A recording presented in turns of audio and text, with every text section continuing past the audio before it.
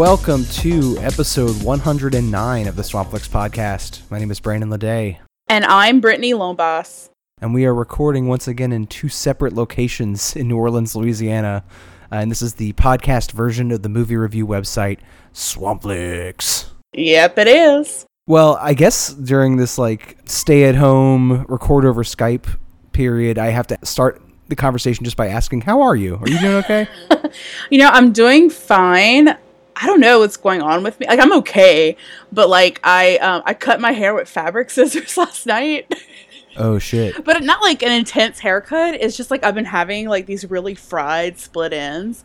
And I was just when you're a kid and you're like, what happens when I push this button? Or what if I do this to the car and see what happens? You think of all this stupid stuff. I went back into that and I was like, what happens if I use these fabric scissors to cut the little ends of my hair off? I think they call that boredom. Okay. I think you're bored. That's what's happening to me. You see, I was thinking, wow, I'm so creative.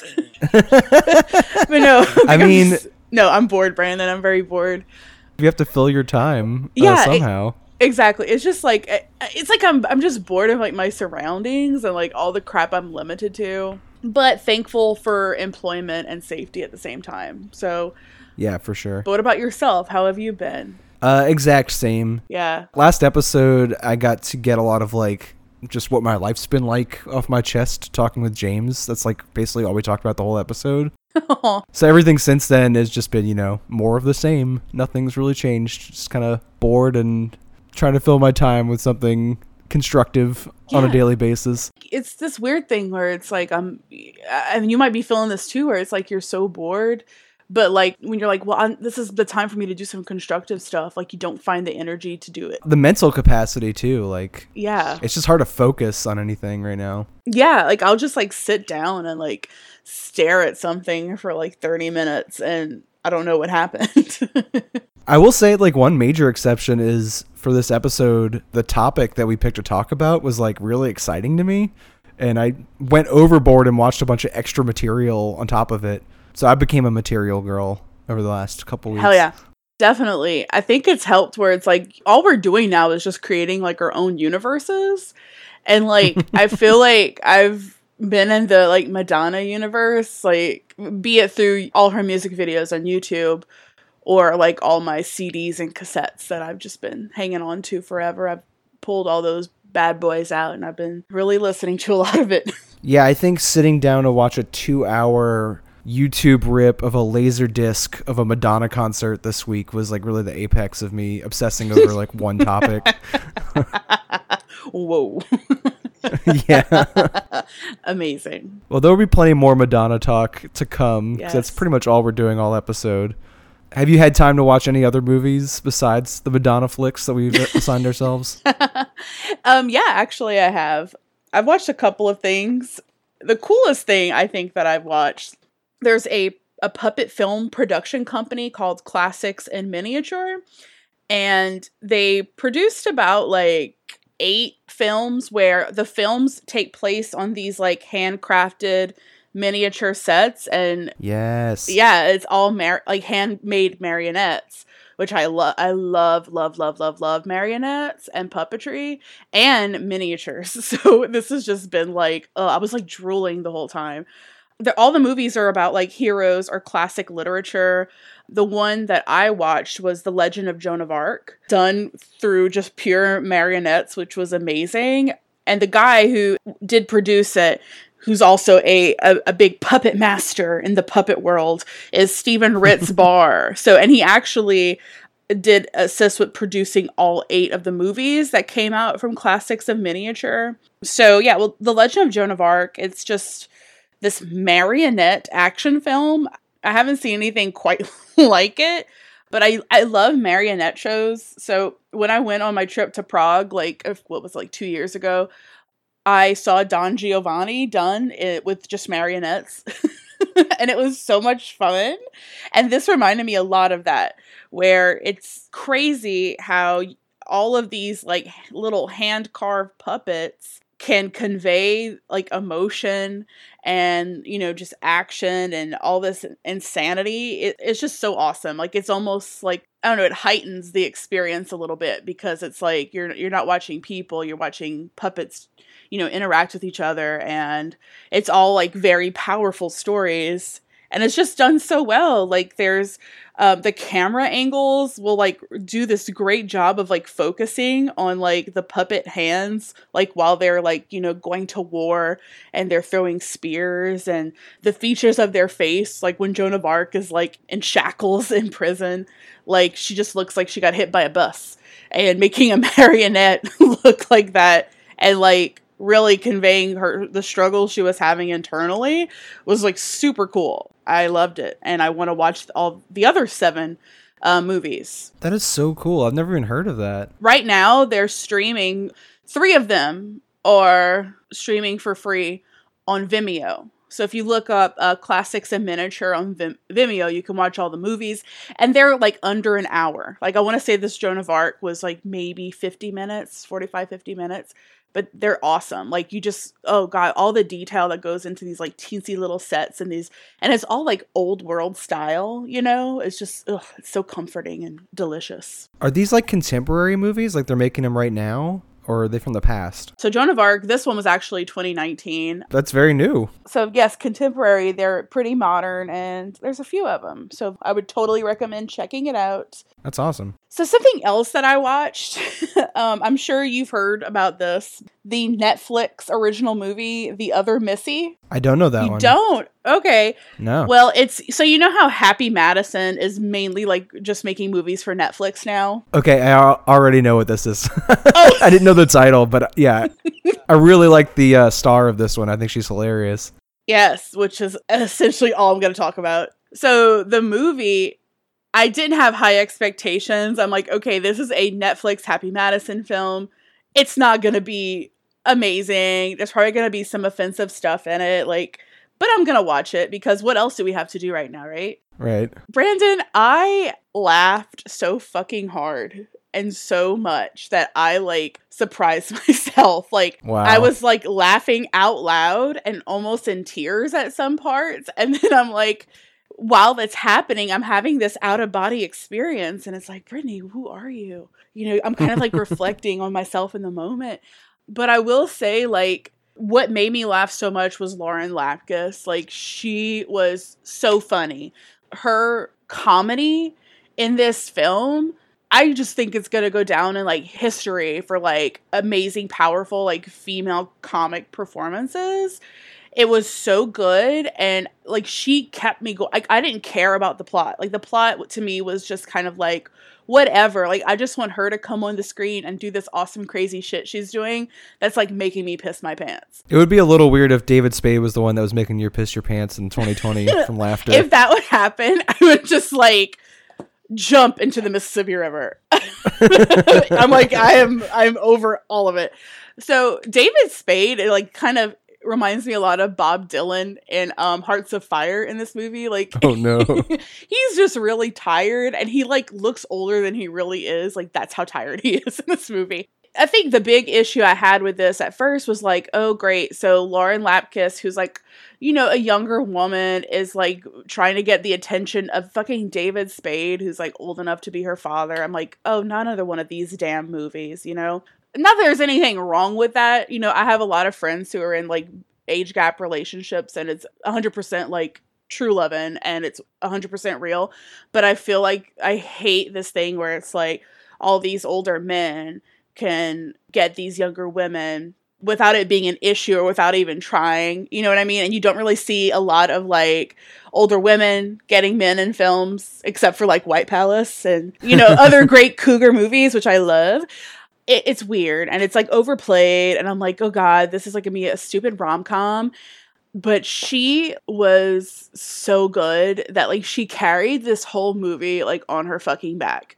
Like, if she wasn't in this, like maybe the funniest moment in this movie would be Rob Schneider punching a shark in the face, which is not funny at all. So, you know what I mean? Like, she was like the star of this show, even though like she's trying to like get in this relationship with David Spade, and the way that I should probably kind of explain the plot a little bit. Well, it starts off with a blind date where Lauren Lapkus and David Spade are on a blind date. And she's sort of like portrayed as this like date from hell. Like she's really loud. Like she reminds me a lot of Barbara Streisand's character in What's Up, Doc? Just like pure chaos. Just chaos, right. And then he's like got PTSD from this date with her, and it's like months later, and he meets this woman at an airport played by Molly Sims. So she's like model-esque and has all these traits that, you know, our society has put as being like the ultimate female, right? So he meets her at the airport. They almost have sex in a closet, and then it doesn't happen. But he gets her number, and then a few weeks pass, and his like office, they're going on a trip, like some kind of business trip. Like whatever office goes on like business trips to Hawaii, like I need to work there because that's insane. But that's what happens. And he's like, I'm going to invite Missy. So Missy's the name of both Lauren Lapkus and Molly Sims' character. So he texts who he thinks is Molly Sims to go on this trip and like invites her and stuff. And it ends up being Lauren Lapkus. It's the wrong Missy. The wrong Missy. That's where you get the title. And the whole time he's like, I made a huge mistake. Like she's terrorizing everything. She's going to make me lose my job. She's embarrassing me. And slowly, of course, like it's a rom-com. So he starts to kind of fall for her quirky ways and all that stupid shit. But like, I don't think any of that really matters. It's just having fun watching Lauren Lapkus like be a fucking genius. And if anything comes from this movie, like, I really hope that this, like, shoots her career off a little bit. Like, I really hope she gets picked up for, like, other major roles in comedies because she is so funny. I hope that's the one good thing that comes from The Wrong Missy. Yeah, I mostly just know her from Comedy Bang Bang, which is not, like, mainstream culture, really. Like, it's a very popular podcast, but it's not, like... my mom would know who she is or something. Most of the other stuff I think I've seen her in is she was one of the cops in like Orange is the New Black. Very minor role. And she was also in the Between Two Ferns movie. But that's Comedy Bang Bang people exactly. all over that movie. Exactly. So I would 100% recommend watching it. Just don't expect like to be blown away by everybody else because you're not. It's kind of interesting as like an age gap thing that... probably she looks up to like Adam Sandler and David Spade and Rob Schneider, like that era of like comedians, because she's around our age. You would think like those are the people she grew up with. So it is gross that people keep getting cast that way, but in her case it seems like kind of like a fun opportunity to like act like a complete fool in front of David Spade in Hawaii for a month, you know. I feel like she was having a lot of fun with it, and they all were. Like there was a really good vibe going on between all the actors. She's an improv expert, so I'm sure she had a blast just bouncing ideas off the walls. I definitely want to check that out just for her. Yeah, so I liked it. I laughed harder for that than anything I've seen this year, so go for it. And just, I slightly want to touch on this other movie I saw because it was weird, but in a family-friendly way. So I watched a movie called The Boy with the Green Hair from 1948. So it's pretty old, and it's in color. So there weren't that many films, I think, like in color at that time. But it's basically about this boy who's like a war orphan, and he finds himself bald at a police station, and there's like a psychologist that's talking to him, like trying to figure out who he is, why he's here. And then he like starts telling this child psychologist like his story, and he like incorporates like fantasy into reality as he's telling the story. So a lot of the movie is just him explaining like how he got here. And essentially like both of his parents died in the war. He's a war orphan. He's bouncing around from home to home until he settles into a foster home with this older Irishman named Gramp. And while he's at school, he doesn't like come to terms that his parents are dead because of the war, and he's an orphan. And the school's doing some kind of like activity where they're helping war orphans in like Europe. And they're like, yeah, you're a war orphan. He's like, no, I'm not. And then he comes to the realization that he is. And he goes home kind of like depressed-ish and stressed out. And then he wakes up with lime green hair. And then like the whole town is like freaked out by it. The kids make fun of him. All the adults in the town are like, you need to shave your head because everyone thinks that the milk from the milkman made your hair turn green. So he's losing business because of you, kid. So they torment him until he shaves his head. And so essentially, like, he later learns that his hair was green because he has to carry this message around to the world to let them know the impact that war has on children. So this movie is just kind of like it's a family film and a fun fantasy type way to look at the dark impacts that war had and has on the lives of children. So it was kind of like, whoa, we got, that really dark undertone the entire time. Was kind of intense, but it was cute. I'm glad I watched it. How'd you stumble upon that? Like, why'd you decide to watch that? I have the Criterion Channel app, and they'll do these Saturday matinee recommendations. And it's usually like movies like that. Like there's like The Court Jester and all this other kind of type movies. And that was one of them. So I'm like, Very cool. Oh yeah, that sounds cool. Let me watch it. Whatever. I thought it was going to be like sci-fi, but it wasn't. It was just sad. I love when you have like something that could just recommend movies to you. Yeah. Kind of just like the way we used to just catch movies on cable back in the day. I love that because what happens is now, like, I love that we have so much at our fingertips, but I'll look for a movie and then I start making a watch list instead of like watching the movie. So I'm like, just someone tell me what to watch, damn it. So, but yeah, those are like 3 pretty cool movies that I've watched lately. But what about you? What have you been watching? Well, I should mention that you also lent me your login credentials for the Criterion Channel, so I poked around on there a little bit. Oh, yes, recently good. as well. I discovered one from Derek Jarman from 1978 called Jubilee on there. Oh. And it instantly shot up as like a movie I love. Like I could watch this probably 2 or 3 more times and be like, oh, this is one of my favorite movies. Really? And I did not expect that. The only other Derek Jarman movie I saw was from like the early 90s. And it was this really sad movie about AIDS.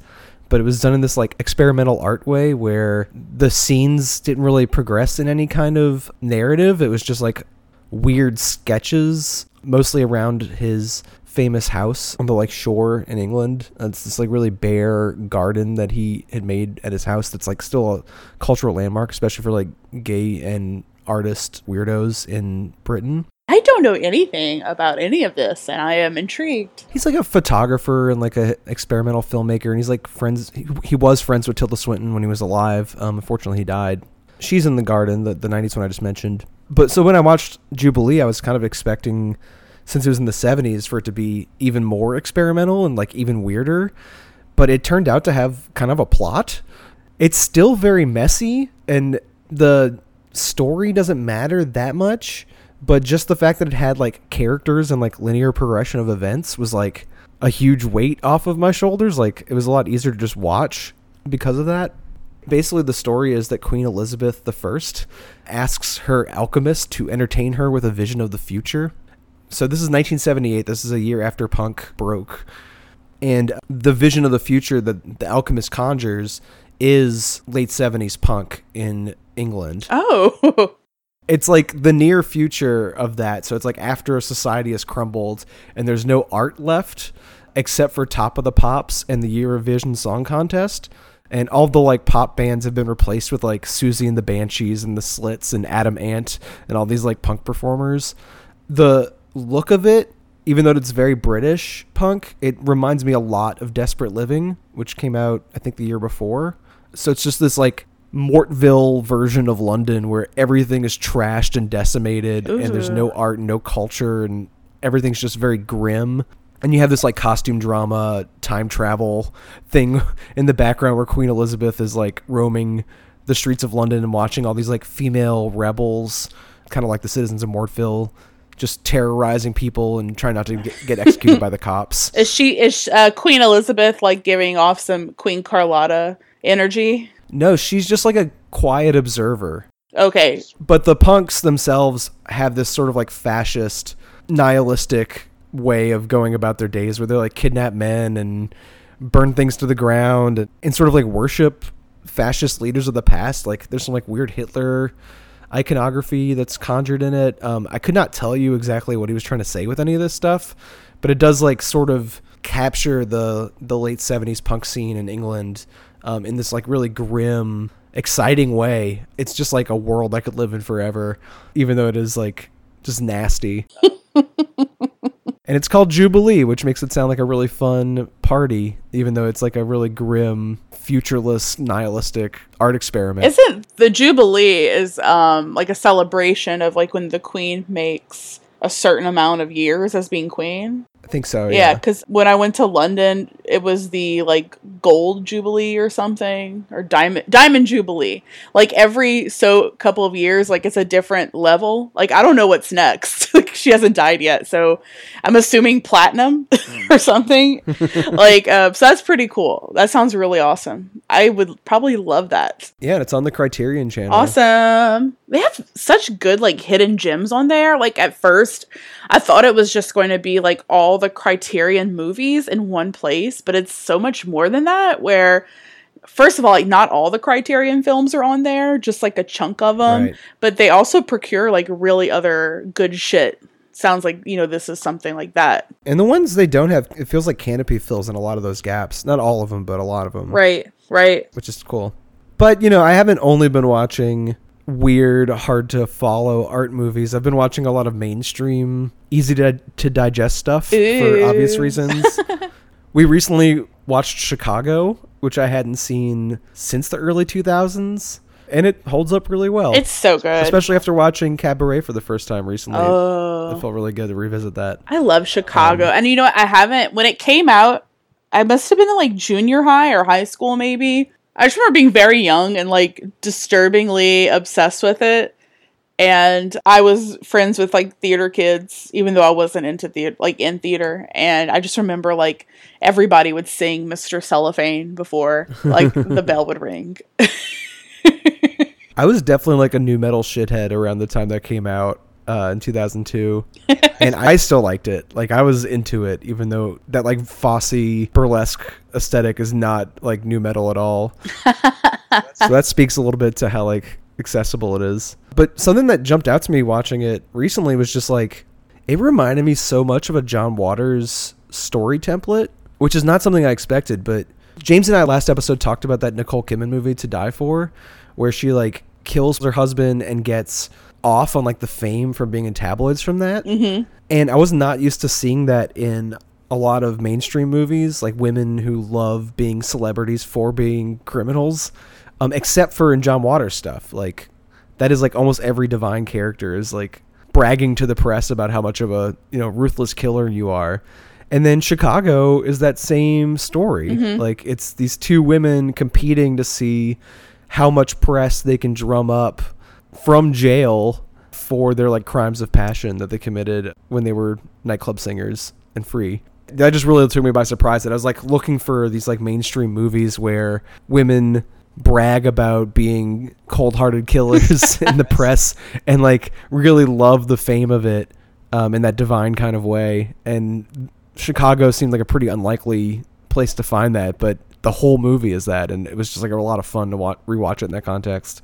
Yeah, I definitely want to rewatch that because when you had made a post about it, I was like, wow, I haven't seen that in a very long time, and I kind of like miss seeing plays and musicals in real life. So I'm kind of like going back into like musical films that are actual Broadway productions. So Chicago is a major one for sure. Actually, one of my top Real Housewives, she's a Real Housewife of Beverly Hills, and her name is Erica Jane.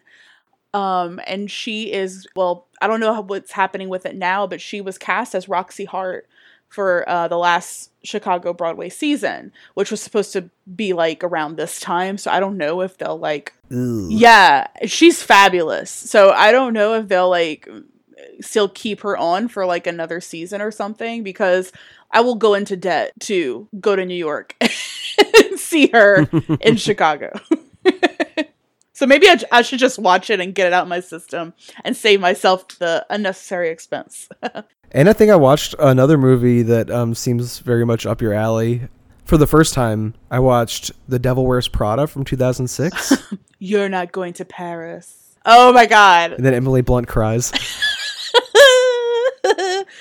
I love Meryl Streep in that movie so much. I'm kind of glad I waited to see it because I didn't know much of like the fashion industry terminology and politics Like, I don't think I would have known who Anna Wintour was when this movie came out. But you're watching all that Project Runway. I think I'm hitting a wall with Project Runway. I finally got to this, like, season 11, I think, or 12, and Michael Kors isn't on the show anymore, and I just miss his jokes so much that I think I'm done. It kind of dies out when, like, there's no Michael Kors.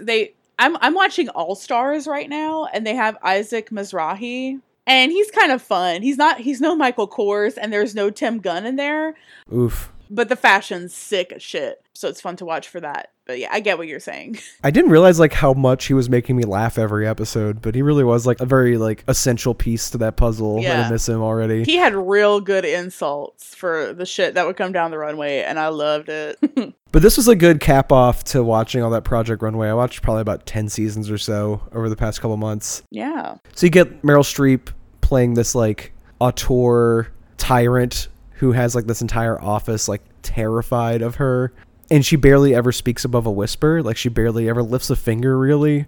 And she's, like, running the entire fashion industry from her Runway magazine office. It's, like, a fake version of Vogue. Mm-hmm. And what really stood out to me was this clip that Cece had actually played for me before, like, a few years ago. But, like, it actually makes more sense to me now.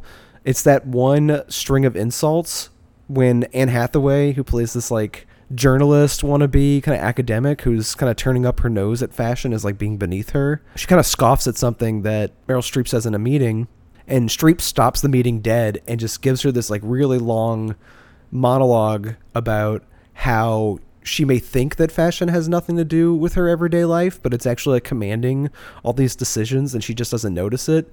And she, like, explains how, like, runway couture design and, like, high art fashion trickles down to, like, ready to wear off the rack clothes, whether or not that Anne Hathaway, like, notices that. And it's kind of built like a rom-com where Anne Hathaway has to, like, choose between these two dudes, but for the most part the movie is, like, her falling in and out of love with Meryl Streep's character and, like, falling in and out of love with, like, fashion and learning how to use that couture artistry for, like, better confidence and more power. And I just thought it was a really cool variation on the rom-com template.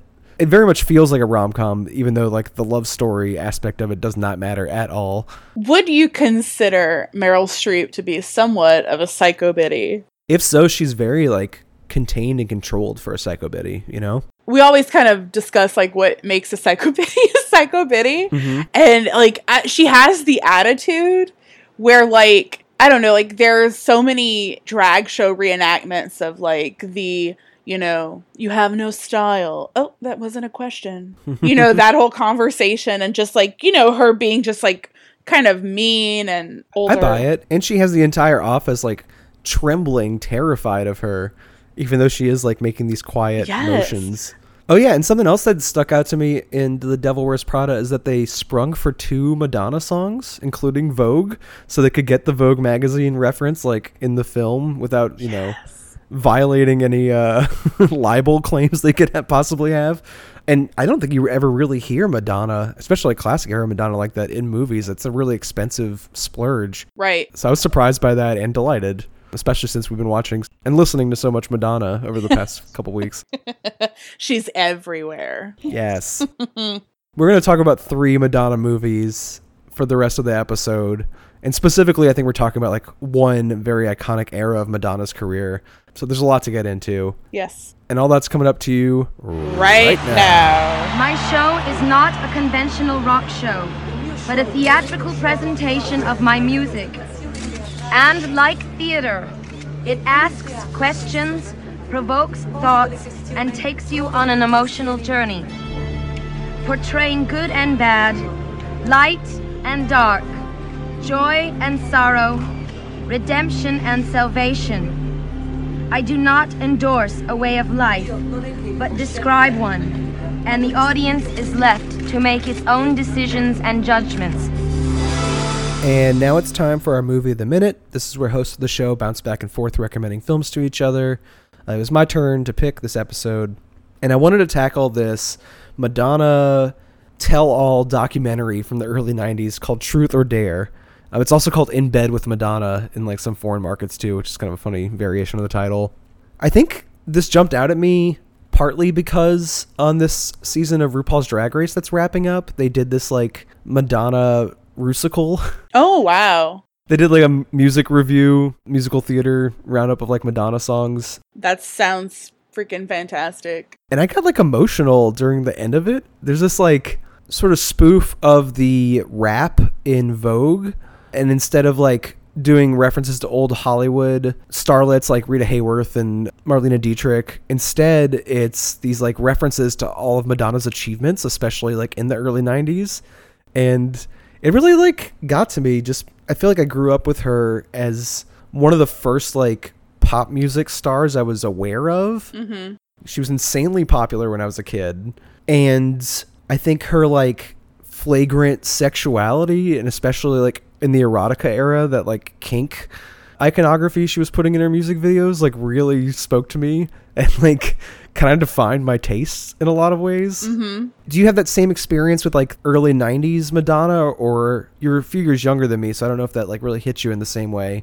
Like, I have constantly had like Madonna in my musical library since like day one, where, you know, my mom is a Madonna fan. She was more so of like a Madonna 80s fan, so she would listen to the Like a Virgin album a lot.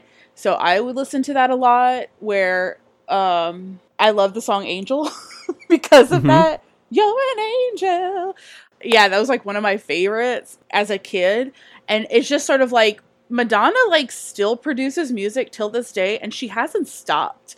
So every couple of years, as like, you know, I would grow into this different stage in life, I would have like a Madonna album that would be new and fresh that I was obsessed with.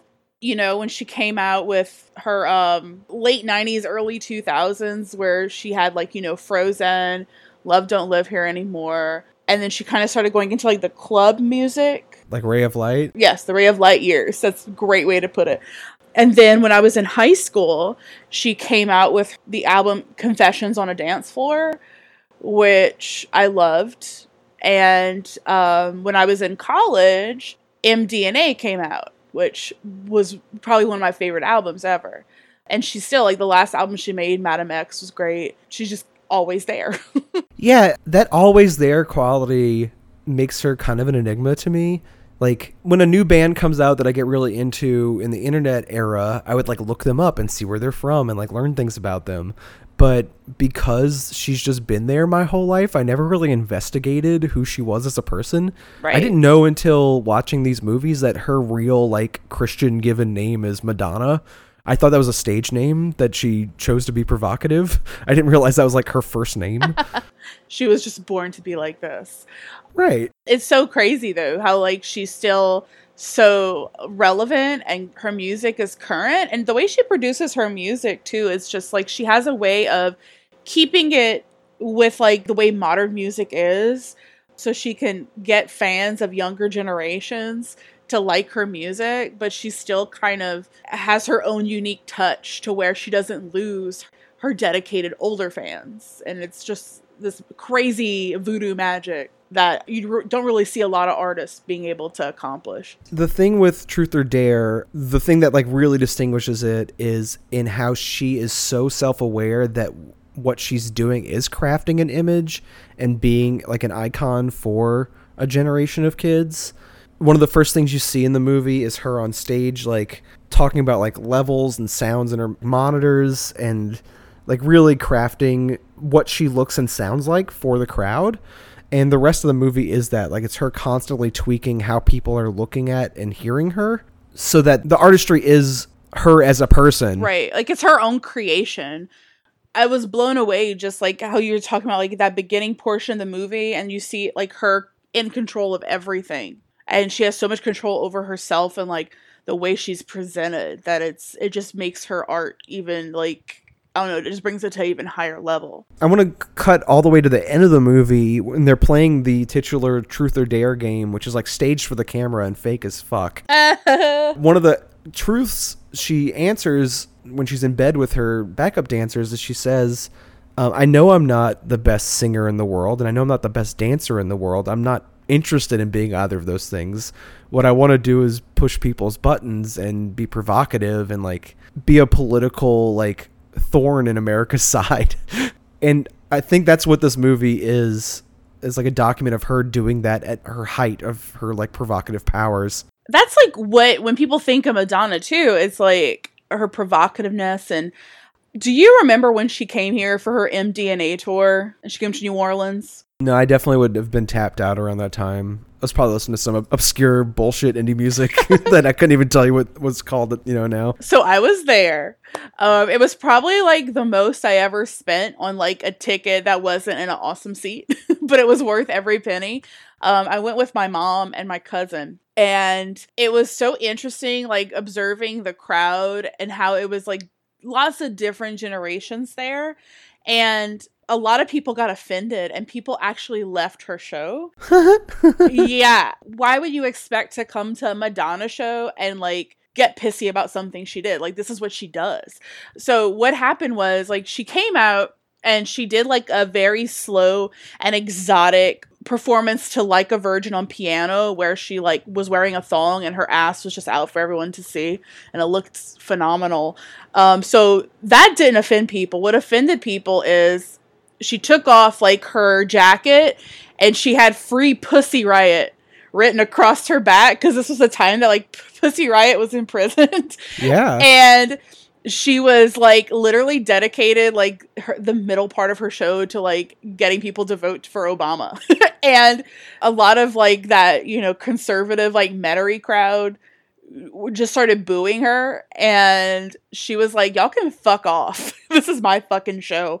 And like people left and I was just screaming with like pure joy. And when I went back to work the next day, one of my coworkers who's super conservative, she was like, yeah, I left the show and she was like telling me that we need to vote for Obama. Like, she doesn't need to make it political and all this kind of stuff. And I'm just like, if you know Madonna, she's very political. She's very outspoken. Like, why would you get pissed off for that? Like, how can you not expect that when you go to her show? So I felt a lot of that in Truth or Dare. She's going to do what she's going to do. And she's not going to cater to others, Yeah, there's that sequence in this movie where she is threatened with being arrested if she performs her Like a Virgin number, where she masturbates on a giant fake bed while her backup dancers wear these like cone bras. She's like writhing and like putting her hand in her pants. Right. The backup dancer cone bras were like the worst knockoffs of like Gautier you've ever seen. But it's awesome. Well, those aren't knockoffs. Those are actual Gautier outfits. He designed all the outfits for the show. You're kidding, dumbass. I thought he just did hers. I'm pretty sure he designed all the costumes for the tour that this is a documentary of. Well, this is me being so Michael Kors about the whole damn thing, where I'm like, look at these shitty Gautier style bras. Yeah. Okay. Well, the first thing you see her come out in is like the classic Gautier get up from Express Yourself, where she's like wearing this like pinstripe business suit. Yes, with her monocle. She's fully clothed. So little of her skin is showing, but she's wearing this like full bodice, like lingerie set on top of the pinstripe suit, and is so lewd somehow, even though like very little of her flesh is showing, which is great. Well, that's like the thing too, where it's like that iconic like Gautier like lingerie piece. Like, it's not very revealing, but it's just the way that it's like constructed that it's like it looks worse than if somebody was naked. Like, it's more provocative. Yeah, you cannot stop looking at her crotch. Exactly. Partly because she keeps touching it. She keeps like writhing on the stage, like on her knees, touching herself while she's singing Express Yourself, which is like really fun. Yeah, she's expressing herself, damn it. And to settle the story too, the Toronto police ended up choosing not to arrest her because it would have been bad publicity for them, because she was allowed to do that same number all across the world in places like Japan and Italy and everywhere else, and no one bothered to arrest her. So Canada didn't really want that as like a PR nightmare. But she loved it. She wanted the press and the attention. She heard they were there to like arrest her for masturbating or fake masturbating, and what she decided to do was do it more, and do it more flagrantly, because she knew if she got arrested it would be better publicity. And that's kind of this whole movie. She's like putting her sexuality out in the world, in your face, very like unapologetically. Yeah, when I say this is like the height of her powers in that way, like this is right after the Like a Prayer video came out and got banned. It was like a huge deal. Brandon, so let me just say this. That's my favorite Madonna song. Oh, damn. When she performed it for the MDNA tour, I literally felt like I was levitating in the arena. Like, that music video, I have been obsessed with it since I was like a kid. Like, just something about it. It's like a movie. It's just like this like Lifetime style movie. And, you know, I like to always throw things back to Housewife. So, Leon plays the saint that she is, like, having that relationship with in the Like a Prayer video. His name, I can't think of his last name, but his first name is Leon. And he was a significant other and the father of Miss Cynthia Bailey's child. And Cynthia Bailey is a real housewife of Atlanta. So, housewives are just connected to everything. I think that Vogue might be my favorite Madonna song, and that also factors in here very heavily. It was a leftover from the Like a Prayer album that she stuck onto the Dick Tracy soundtrack. Yes. I was listening to the album the other day just because I happen to own it, and all of the songs are these like very cheesy, like Vegas showgirl type numbers. Very jazzy things. Oh, God. It's remarkably corny, and then the final track on the album is Vogue, and it has nothing to do with anything else. It's cashing in on the ballroom gay subculture of New York City at the time. And this documentary, Truth or Dare, came out the same year as Paris is Burning, which was specifically about that ball culture. But, you know, whereas Paris is Burning is this, like, cult film, I would call it. It means a lot to a sort of small number of people. Truth or Dare actually was the top grossing documentary of all time until Fahrenheit 9/11. Like, it was a major deal. I had no idea. I didn't realize this was such like a well-seen film and well-reviewed for one of her movies. Usually her movies get panned by critics, but people liked this one. It wasn't a Swept Away. Right. Or Shanghai Surprise, which I think was her first major bomb. I like them all. Oh, no. Maybe we should do like a terrible Madonna movies episode, too. And just like hear me talk about how awesome they are. Scrape the bottom of the barrel. Well, we might be doing a little bit of that later in the episode, too, I think. Perhaps, yeah. So, yeah, she has all these, like, actual voguing ballroom scene kids on stage with her. So she's, like, putting gay subculture of the time on the stage in front of a mainstream audience across the world, which is provocative in its own way. And then right after this period is when her sex book comes out, and then she does a couple erotic thrillers. I really think this is like her at her heights of her like button pushing. I don't think she ever offended people as much as she did at this time. Wait, when did her Erotica album come out? That's like 93. So yeah, that's kind of the era I'm talking about. It's like 90 to 93. I remember like having to like sneak to watch the Justify My Love video. That was like the big like naughty video that I like tried so hard to like constantly watch. And I downloaded on Kazaa, and it took a week. That meant a lot to me at the time. Like, it really, I don't want to say it awakened something in me, but it really, like, calcified a lot of, like, things I found, like, alluring and, you know, naughty as a kid. Just the way she evokes, like, the S&M, like, androgyny side of, like, sexuality, which I don't think is stuff that she is particularly interested in or involved in her, like, everyday life. It's just, I think she likes using this, like, MTV worldwide platform to, like, evoke these, like, strong images and, like, grab attention from people. I don't really get the sense that she is, like, a sexually deviant kinkster or anything. I get more the sense that she's, like, a, you know, just a cool lady who finds this stuff interesting. I think she's just being very progressive and just trying to pave the way for people and normalize something that isn't like dirty and shouldn't be like seen that way. And I think that's more so her goal than to be like, look at me and how like sexy I am. And another thing that seems to interest her a lot around this time is movies in general. Like there's a stretch in Truth or Dare where she wants to meet Antonio Banderas because she thinks he's hot and she loves Pedro Almodovar's movies.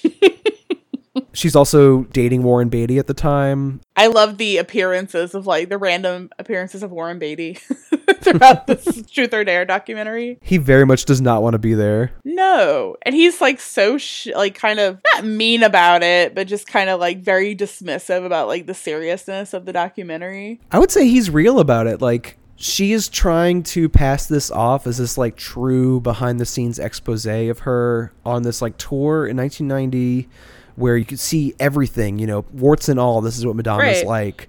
And he comes in and he's like, this is a weird performance you're putting on. It's a crazy atmosphere. It's not normal. Why is everyone pretending that this is normal and true?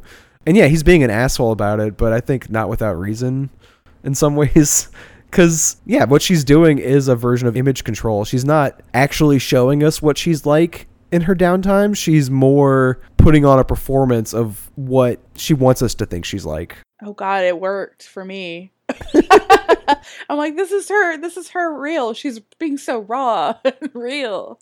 I mean, I think it's like a weird balance, right? There's got to be some truth in there. I mean, I think so. Like, I don't know. Like, I love like watching her like till this day, like social media and her presence and everything. And like, I don't know. Like, I feel like a lot of the way she is with her kids and her crew now reflects that. Like how she's very nurturing to like her children as well as like her dancers, and they do their cool prayer circle before performances. They still do that until this day.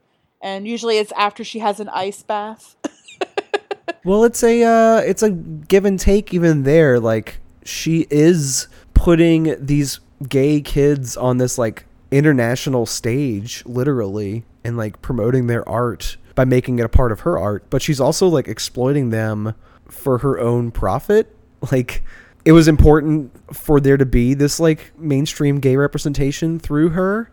But at the same time, they didn't want to participate to the level that they were sort of coerced into. Like, I think a couple of the dancers were like really upset by like the on-screen gay kiss during the Truth or Dare game at the end of the movie. Oh, really? Yeah. There's a whole documentary that came out recently, I think in the 2010s, about the dancers specifically and like what their lives were like and how they felt about being a part of the movie. I didn't get to watch that. Oh, no. I feel like that would make me very sad and upset to watch. I don't think it's a wholly positive or a wholly negative thing. I think it's like a kind of give or take. Yeah. And I think you get that with everything. Like, yeah, she's putting on a performance for the camera at all times. And sometimes that takes the shape of her rolling around on her mom's grave and pretending to be really sad about her mom being dead, which I'm sure is somewhat true, but maybe not in the music video segment of this movie where she's like in her mom's gravesite.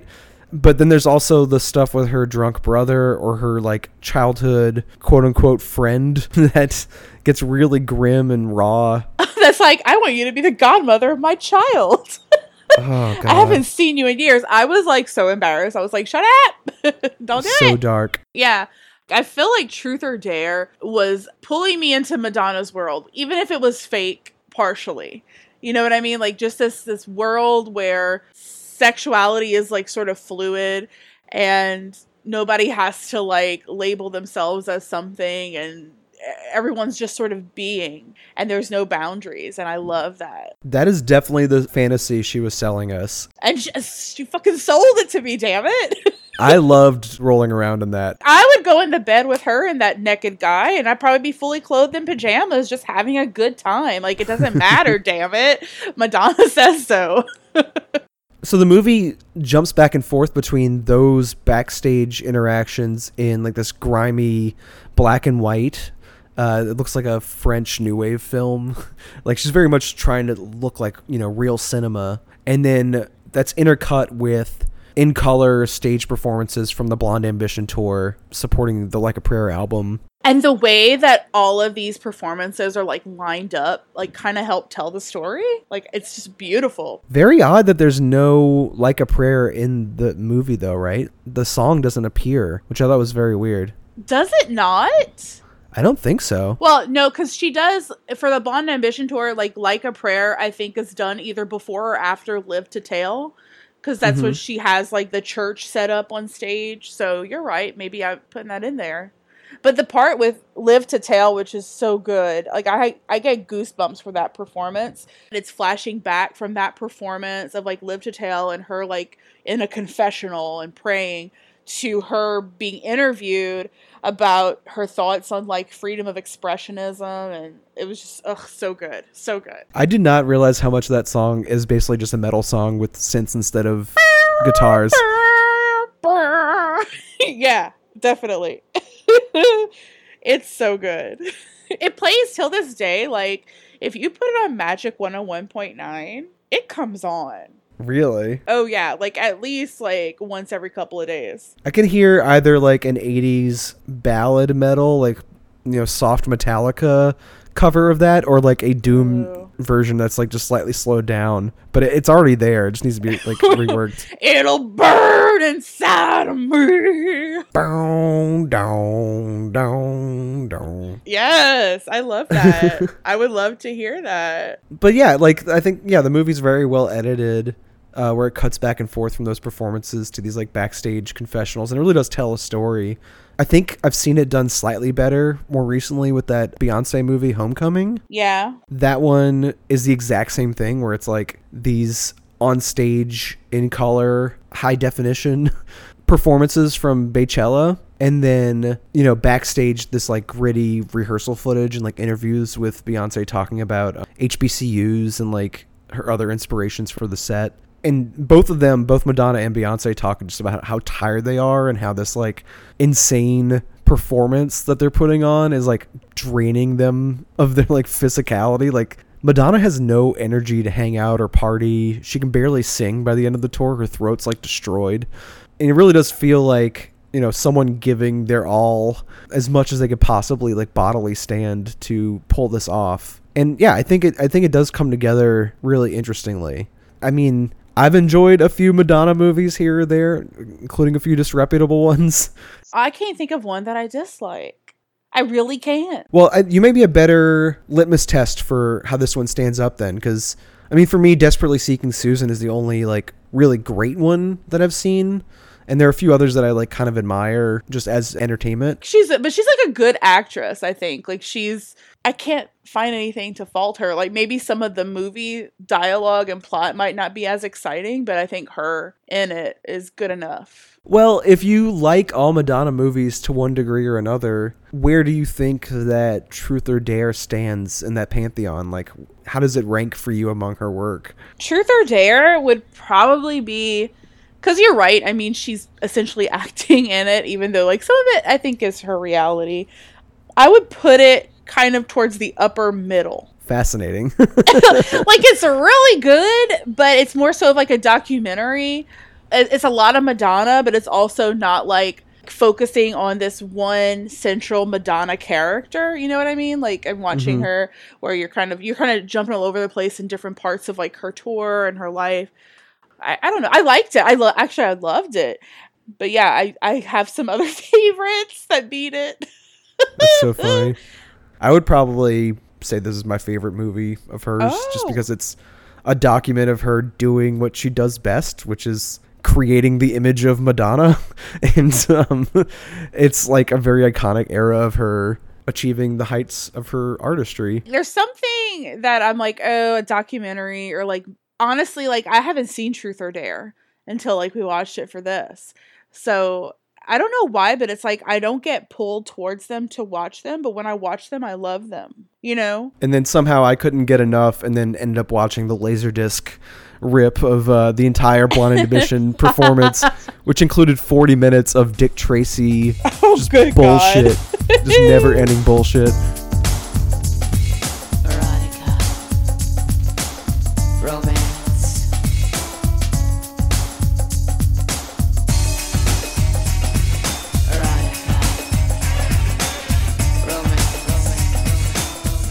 Well, I knew that I was going to cross the line by doing it. I mean, I knew I was getting into a very shady area. I knew I was dealing with a lot of taboo subjects, and I knew that it was going to upset a lot of people, but I felt that it needed to be done, so I did it. To what specifically, then?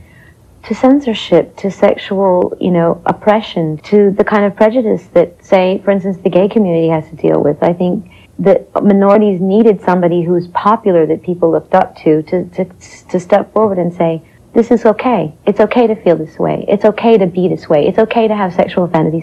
It's okay to be gay. It's okay to be bisexual. It's okay to be all of these things, because when we are constantly told to be ashamed of our feelings, then everyone's living a lie, and this feeling manifests itself in very unhealthy ways. So it would have made a lot of sense to do Dick Tracy with Truth or Dare, considering that, a lot of the Blonde Ambition tour was in support of Dick Tracy. It was like a synergizing cross-marketing promotion in some ways. But I think more of what defined Madonna in that like early 90s era was her obsession with sex and just like her sexual exhibitionism. And that included these like 2 erotic thrillers from the era, which is more what we gravitated towards when we were like finding movies to go along with Truth or Dare. Mm-hmm. And the one that I was really excited to watch was considered one of the worst films of all time.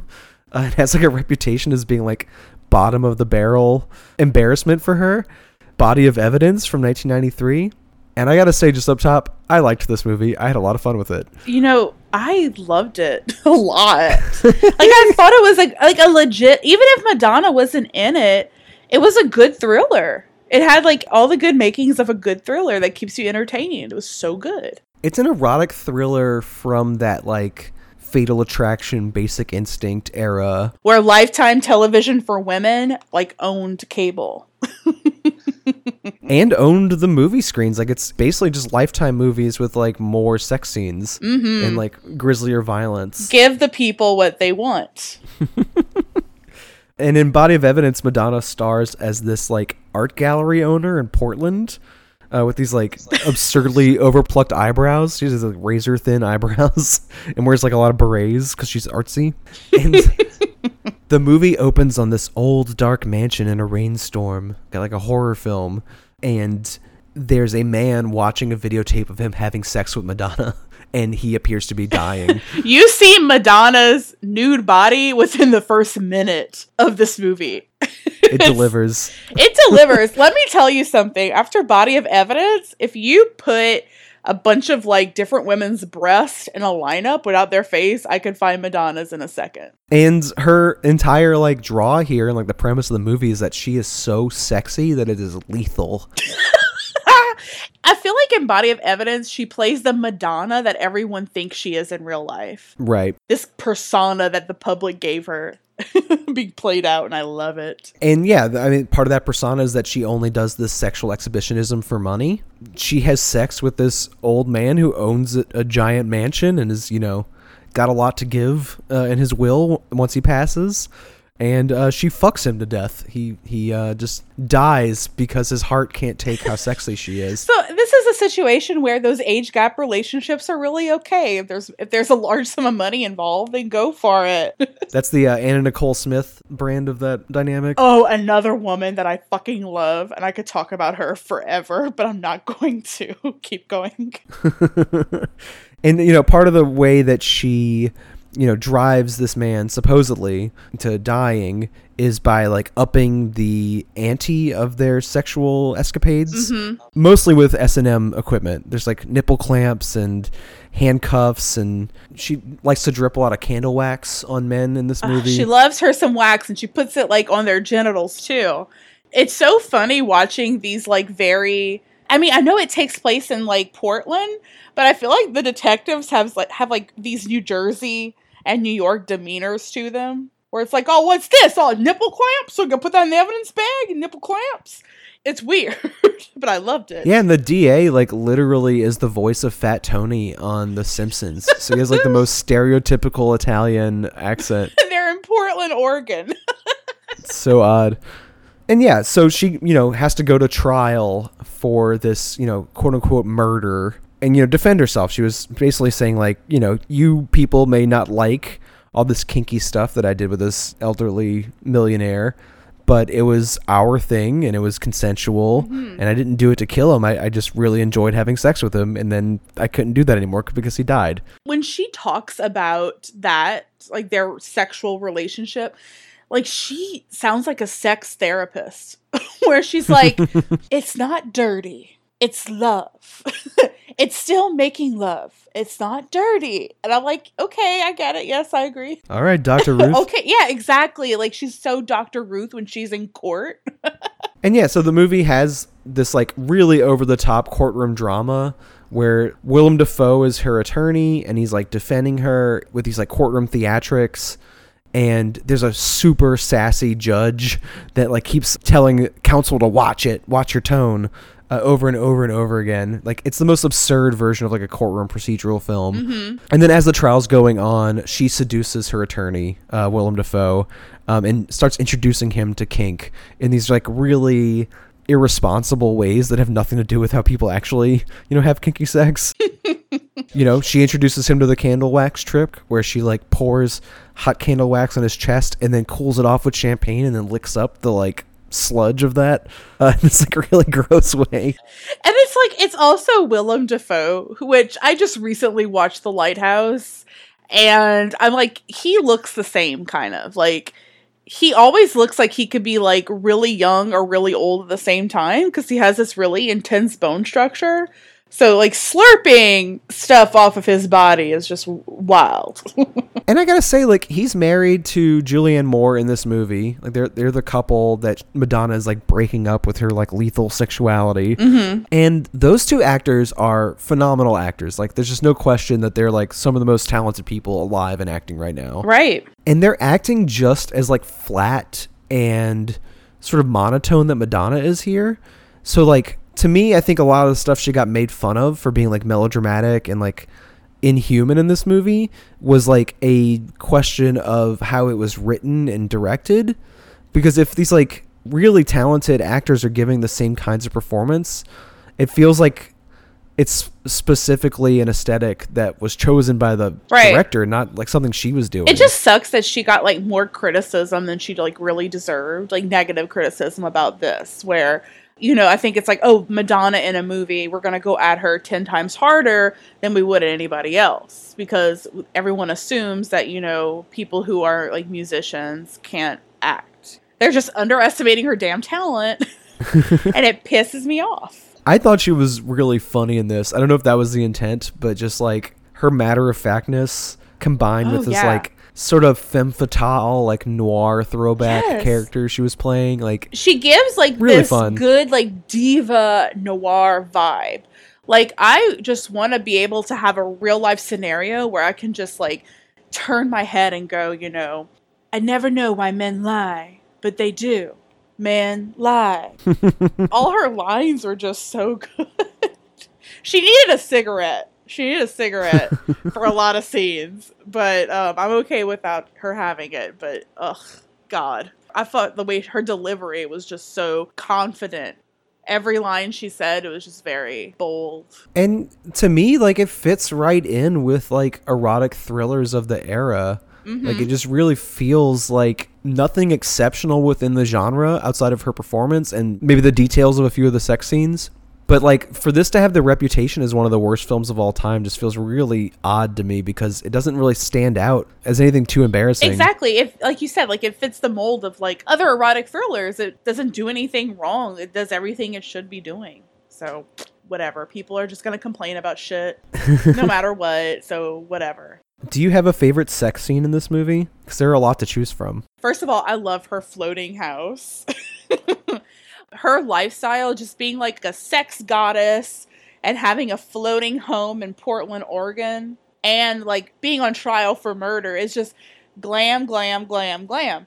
Well, my favorite sex scene is when she like Willem Dafoe goes over and he's like, "You called my wife to ask for me?" And he barges into her like floating house. And she's like, "No, I just called to see if you were there," and kind of like teases him a little. Then she like masturbates until she hooks him back into like having sex with her and like shutting up. Yeah, I like that scene a lot. You know what I loved about that is that she masturbates a lot in a lot of the movies we watch today. Like even in Truth or Dare, she like touches herself a lot on the screen. So, not an unfamiliar image by the time I saw this. I was kind of numb to it. I was like, oh, okay. Like, that's just what she does. But did you notice the soundtrack during that scene? No, I didn't. It was like full satanic, like Omen music. It was like, What? Okay, well, obviously I have to rewatch it. And you know what? It's free on Tubi TV. So beautiful. I'll probably watch it later. But I just like that scene. I love how, like, when she's in public in this movie, she's very, like, not that she's timid, but, like, especially when she's dealing with the legal issues, like, Willem Dafoe speaks for her, and then she's, like, fucking tearing his ass apart in the bedroom. It's just this cool, like, shift in their relationship that happens, like, behind closed doors. A lot of it's like really over the top. Like even that like champagne candle wax scene, I think is maybe one of the only things people remember from this movie. But it's something that's been so disseminated into like the general population. Like I'm picturing like Ricky Martin in the La Vida Loca movie getting like champagne and candle wax poured on him by like two hot ladies. There's just like no sting to that. It's too ridiculous to take seriously, which I find funny, but I don't find any of the sex scenes like particularly steamy or like actually engaging in an erotic kind of way, except the parking garage scene. Yeah. The two of them ride this elevator together. It's like crowded with other lawyers into like the lower levels of a parking garage. She's like touching him in the crowded elevator. They're trying to keep it under wraps. And as soon as they get out, she stands on top of a stranger's car and smashes out a light with her heel, like her shoe. And he goes down on her while she's standing up. And he's like laying down on like broken glass while she like sits on his face. That was pretty hot. I did not expect that to creep up on me. This is the inspiration for Annie Lennox's Walking on Broken Glass song. Are you for real? I'm totally lying, Brandon. I'm sorry. Damn. But I feel like when that scene happened, in my head, I was like, do, do, do, do, do, do. It kind of played. So that's when Willem Dafoe walked on broken glass. Walked on his back. Walked on his back. It was interesting seeing him like being sexualized. Can you think of any other movies where you see like Willem Dafoe in like such like a sexual role? Well, I think that he has like a sensuous mouth, and he is like sort of like alluring sexually just looking at him. He reminds me of like John Denver with tight bone structure. I don't know. The two that immediately come to mind are like one of his earliest roles and one of his more recent ones. I mean, in The Lighthouse, he is a feral animal, but he is having this like sexual experience with the lighthouse itself. And you're right, he's literally fucking a lighthouse. And there's a lot of like macho sexuality between him and Robert Pattinson in that movie. And then also in the William Friedkin movie about counterfeiting with the Wang Chung soundtrack. What's that called? To Live and Die in L.A. To Live and Die in L.A. He is like really hot in that one, I think, too. Oh, and doesn't he in Antichrist? I have it on DVD and I bought it because I thought it was going to be a horror movie. And then people were just chopping off their like genitals and... Yeah, I don't know about that. That's as sexy as he gets. I think you see his penis. I think even when he's sexy, it's a little horrifying. And I don't think this movie's any exception. Like, they're basically like fighting while they're fucking. You know, they're trying to handcuff each other to various pieces of furniture and like actually hurting each other and not like doing things consensually. The movie's like really kink misinformed in a way that makes it more ridiculous, but I guess it's so ridiculous that I don't have to take it seriously. Kind of like a 50 Shades of Grey kind of movie. Oh, right. It's fun. It's just like a fun movie to watch. Like, I think you're right. Like, if someone goes into it trying to make something serious out of it, they're not going to have a good time. I had a blast. I liked it a lot. I would say it's one of my favorite, like, thrillers that I've ever seen. Wow. I love that. Well, because there's a lot of good twist in it. And, like, I didn't guess the truth till it happened. Did you know the truth before you saw the truth? I didn't necessarily see where it was going, but once it happens, I was a little let down because it's very like moralistic in the last like 30 seconds. But I don't really care about how the movie ends, to be honest. Like, I had so much fun by the time I got there that I didn't really think about much about what it was saying. Just never trust Madonna. Well, if you have sex a lot and you're like a sexually liberated woman who's into like S&M, you're going to be punished eventually. Oh yeah, absolutely. It's a cautionary tale for those types of ladies. So the other movie we watched was from 1993 as well. So the other movie we watched, the name of it is Dangerous Game, but what's so funny is it was released in Japan as Body 2.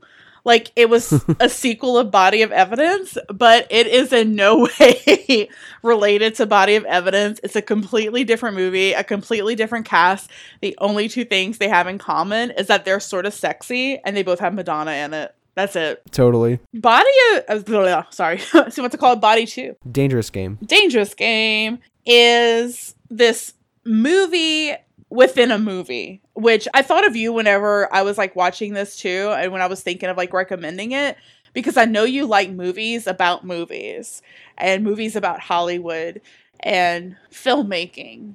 There's a director named Eddie, played by Harvey Keitel, And the director of this film is Abel Ferrara, and he likes having Harvey Keitel in his movies. So Harvey Keitel is a director, and he's making this movie about this young husband and this young wife played by Madonna. And they have like a failing marriage, and like their marriage is very like violent and like just horrible, where the husband in this marriage within this movie is played by James Russo. So, like, I know James Russo has been in a lot of movies, but the only other film that I, like, really remember him having a huge role in is the movie Extremities. So, in Extremities, he is a rapist. I've probably seen Extremities more than any other person in the world because my cousin, who I lived with for a very long time, that was his favorite movie, and he would constantly watch it. But it's basically a movie where Farrah Fawcett almost gets raped, and then she finds the guy that was going to rape her, and then she kidnaps him and tortures him. Jesus. And it's James Russo. And in this movie, he's also a rapist. He's also a rapist. I'm like, oh God, like this is his thing. Like he's just a very violent husband towards Madonna's character in the film, where Madonna, her character in the film that's being filmed in this movie, is like this religious wife where she had like a kind of wild past and she found religion, and her husband is sort of angered at her for that, where it's like, you know, where is this woman that I married that liked to party and have fun, and now you're like this hypocritical religious fiend. So that's kind of what the movie is about that's being filmed.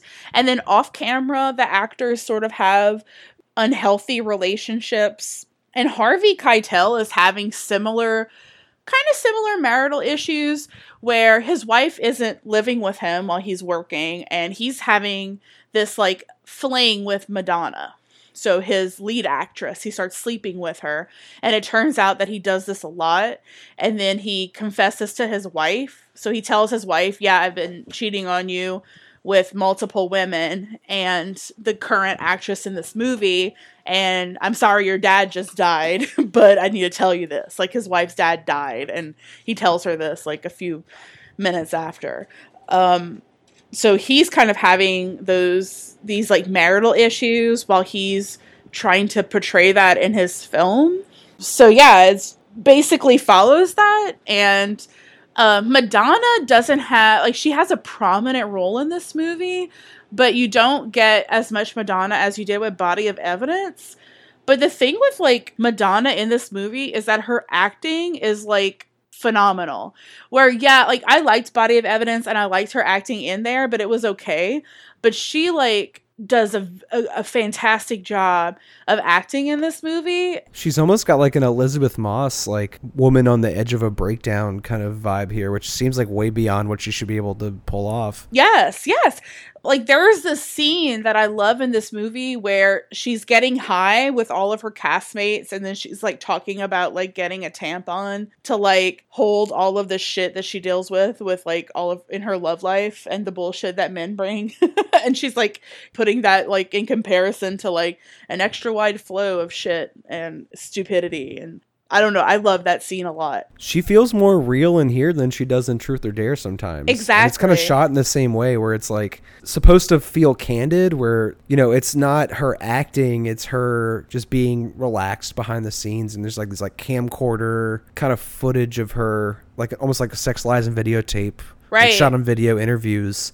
And yeah, it comes across like really authentic and kind of blurs the line between is she acting or is she just kind of hanging out on set and they're using that footage to like portray the character. Right. Like it's bizarre. Like it's hard to determine like when she's acting, when she isn't, because she's acting so well.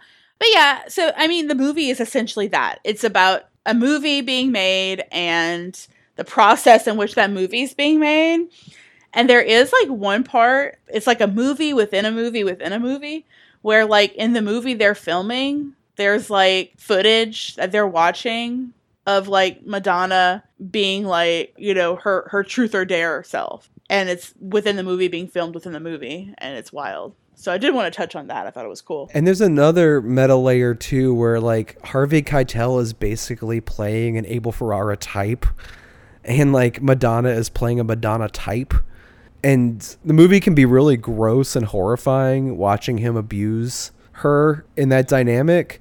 Right. But in the same way, it feels like the movie's documenting like April Ferrara actually antagonizing Madonna to get like, you know, a real performance out of her. Exactly. Yeah, like there are those horrible moments where it's like this director is abusing his actors because he's trying to like get something out of them that he wants. And like, yeah, like you could see that the actual director of the film is putting that on the actor director in the movie. Ugh, it's wild. So, yeah, well, how did you like this movie? What are your thoughts on it? I'm a little frustrated by this one because, you know, if Madonna wants to be a good actor and that's like what she was trying to do here, I think she really pulled it off in this movie in a way that she doesn't anywhere else I've seen from her. Like, this is her in like real full-on dramatic actress mode. You know, it's not like Desperately Seeking Susan where she's just so cool and that's what you're watching on screen. It's like actually giving a performance. Like a human performance. Like, yeah, like just being a normal human being. She's not an enigma here. She's like something really raw. But unfortunately, the movie is more about Abel Ferrara than it is about her. And it concludes, I think, with a clip of, or at least somewhere towards the end, there's a clip of Burden of Dreams, the Herzog movie we watched. Yes! About the making of Fitzcarraldo. Trying to get that boat to go over the mountain. Yeah, and it feels like a very, like, self-serving, even if it is, like, self-flagellating, like, he's, like, you know, saying I'm a piece of shit, and I abuse the people I work with to get, like, you know, good art, quote-unquote, out of them, and is that morally worth it, you know, considering the movies I make? I mean, that's all self-obsessed gobbledygook, eventually, and I was much more interested in the performance that she was giving than I was in Harvey Keitel's, you know, Abel Ferrara surrogate, and I don't know, there's just like so many scenes of like her being abused on camera and then like Harvey Keitel yelling in her face that she's a commercial piece of shit, which feels like Abel Ferrara antagonizing her by proxy. That was a really difficult scene to watch because like you think it would stop after like the first round of that, but it keeps going and going. Like I feel like that scene was like double the length it should have been. It's like Hootie Tootie Disco Cutie and Greasy Strangler. Like it just goes on for minutes on end. And yeah, I just kind of got grossed out by it in general, where I was like, if Steven Soderbergh had made this movie and it was like actually a movie about celebrity and like really playing with her screen presence, as strange as it is, in an interesting way, like this might have been like an all-timer, like one of her greatest roles. But as it is, it feels like this very masturbatory movie about Abel Ferrara, and I just found it kind of gross. And I just wanted it to be better because I thought she did a really great job here under really shitty circumstances. It sucks because this movie didn't come out that much after Body of Evidence did, and she received horrible criticism for her performance in Body of Evidence. So she was kind of dismissive of this movie before it came out, and feedback was given, and people actually liked her in it. And it just sucks. I don't know. I felt bad for her as like a performer in this movie. She was so good, but the film didn't like, I don't know, do a good job of like making use of how good she was. I kind of agree in the abstract because obviously she wants to be this like movie star on top of being like a pop star, and she like wanted to be treated seriously as an actor. So it sucks that this opportunity that would have been like a really good calling card for her, it was kind of squandered before it got started, you know? Right. Like this could have been like a real opening for her to do more serious acting work, and it kind of sucks that it tanked in that way. But at the same time, like she's fine. Like she is a millionaire. She'll be fine for the rest of her life. And you know what? She's going to star in Evita later on down the road and blow the socks off of everybody, and she gets to mess around with Antonio Banderas in it. So her life's finally good. Yeah, finally. And she has all those like pop records to lay back on, and you know, still making them. Like you said, the Madam X tour was not that long ago. Right. The only good that could have come of this, really, in a practical sense, is that Abel Ferrara could have been rewarded for being such an asshole. And I really am glad that didn't happen, because I find this movie kind of gross. On like a moral level, in a way that I think that he knows that he's doing it, but that doesn't make it any better. It's kind of like a Lars von Trier, provocateur kind of thing that I find, I don't know, just not very exciting. Especially like the rape scene that happens in it. So gross. It's so difficult to watch, and it's so bizarre because like you can tell that like as the rape scene is happening, like on set, the cast and crew are like mortified because there's something more to it than just acting, you know? It's also just odd because that actor who's supposed to be the more serious dramatist that she's like bouncing off of is terrible in this movie. Like, he just yells. Like, his version of acting is just abusive yelling. I have to be drunk to play a drunk. So I'm gonna be an asshole. I need to rape you to simulate that I'm raping you on camera. It's horrible. And I think like this movie was banned, I think in Ireland, probably in other countries too, because of that rape scene. And I want to say that it had a rated R rating because it was initially taken out, and then now that the version is like available, it's NC-17. Fun stuff, right? I don't think I could like really recommend anyone digging this up if they haven't already seen it. Like, this is not some lost like masterwork from gritty New York City filmmaker Abel Ferrara. This is like some gross self-serving thing he did, and he like kind of used Madonna to get this out of his system, and I just really couldn't. I'm frustrated by it. Like, I want to like it because she's so good in it, but the more I dwell on it, the more angry I get about it. Her performance is great, but that's it. Yeah. Whenever like I was like picking movies, I don't think I saw this like extended version with all these different scenes. Like, I remember, I want to say I saw this on like television or I rented. I don't remember, but I had like blurred images of it, and I just remember like Madonna having like those like close-up camera moments where she kind of like was talking behind the scenes and how like lovely that was, and I was like, oh yeah, that'd be really cool to watch. When I watched it, nah. I mean, I'm glad we watched it for this conversation. I think it really, colored a lot of things for me. I didn't know that it was considered a body of evidence sequel in Japan. So Isn't that weird? Like, the universe works in mysterious ways whenever we select movies for our episodes. And it was good contrast for Truth or Dare as like a behind the scenes glimpse of like her at her most natural. I think as horrible as Abel Ferrara's impulses are here, like, he really does capture something about her that we don't normally get to see. How much of that is performance and how much is real, we'll never know. But I think it is like a new texture to her. And it has the same kind of vibe as Truth or Dare, that like sort of handheld camera, sort of sneaking in her like private moments. Yes, that like grainy behind the scenes footage. That's so fun to watch. Yeah, and so it's like kind of halfway between the erotic thriller aspects of Body of Evidence and Truth or Dare in some ways.